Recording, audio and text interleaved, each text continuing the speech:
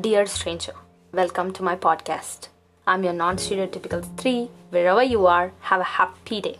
We all know how these last few months had been.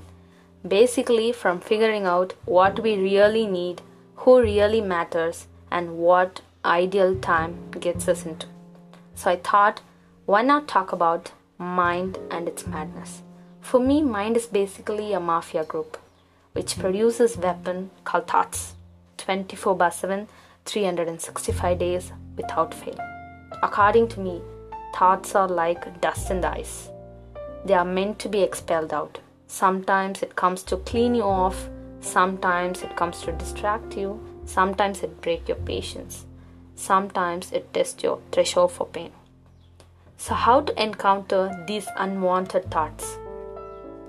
I practice 2 things daily, which I learned from the book called Practicing the Power of Now from Eckhart Tolle. So, firstly, thoughts are meant to be addressed. So, when I get negative thoughts, for example, currently I'm searching for a job. Every other day, literally, I feel insecure.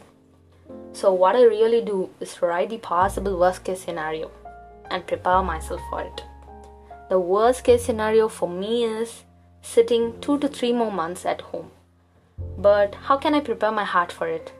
Basically, I raise these questions. Why can't I apply for an online course, write something, or learn a new skill, a new habit which makes me feel contented? Remember, when you lack satisfaction, insecurity creeps in.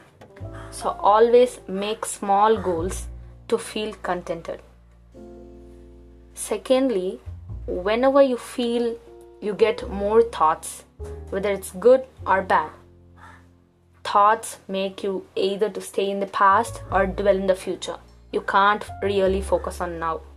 For example, it's weird when I say that whenever I start walking, I get random thoughts. So how I get rid of those things is basically just observe my movement while walking, observe my breathing. So it can be anything for you. You get random thoughts at like washing hands or walking stairs. You can count the stairs. Basically, that's a very, very good idea.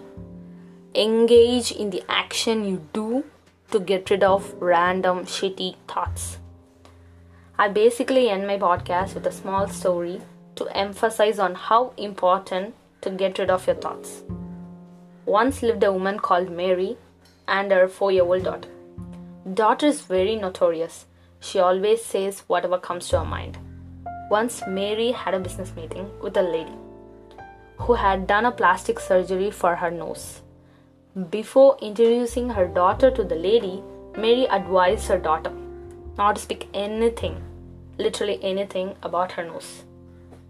Everything went well for a while, but when the waiter came to ask what they really need to eat, Mary asked the business lady whether she needs iced Americano or lemon tea for her nose.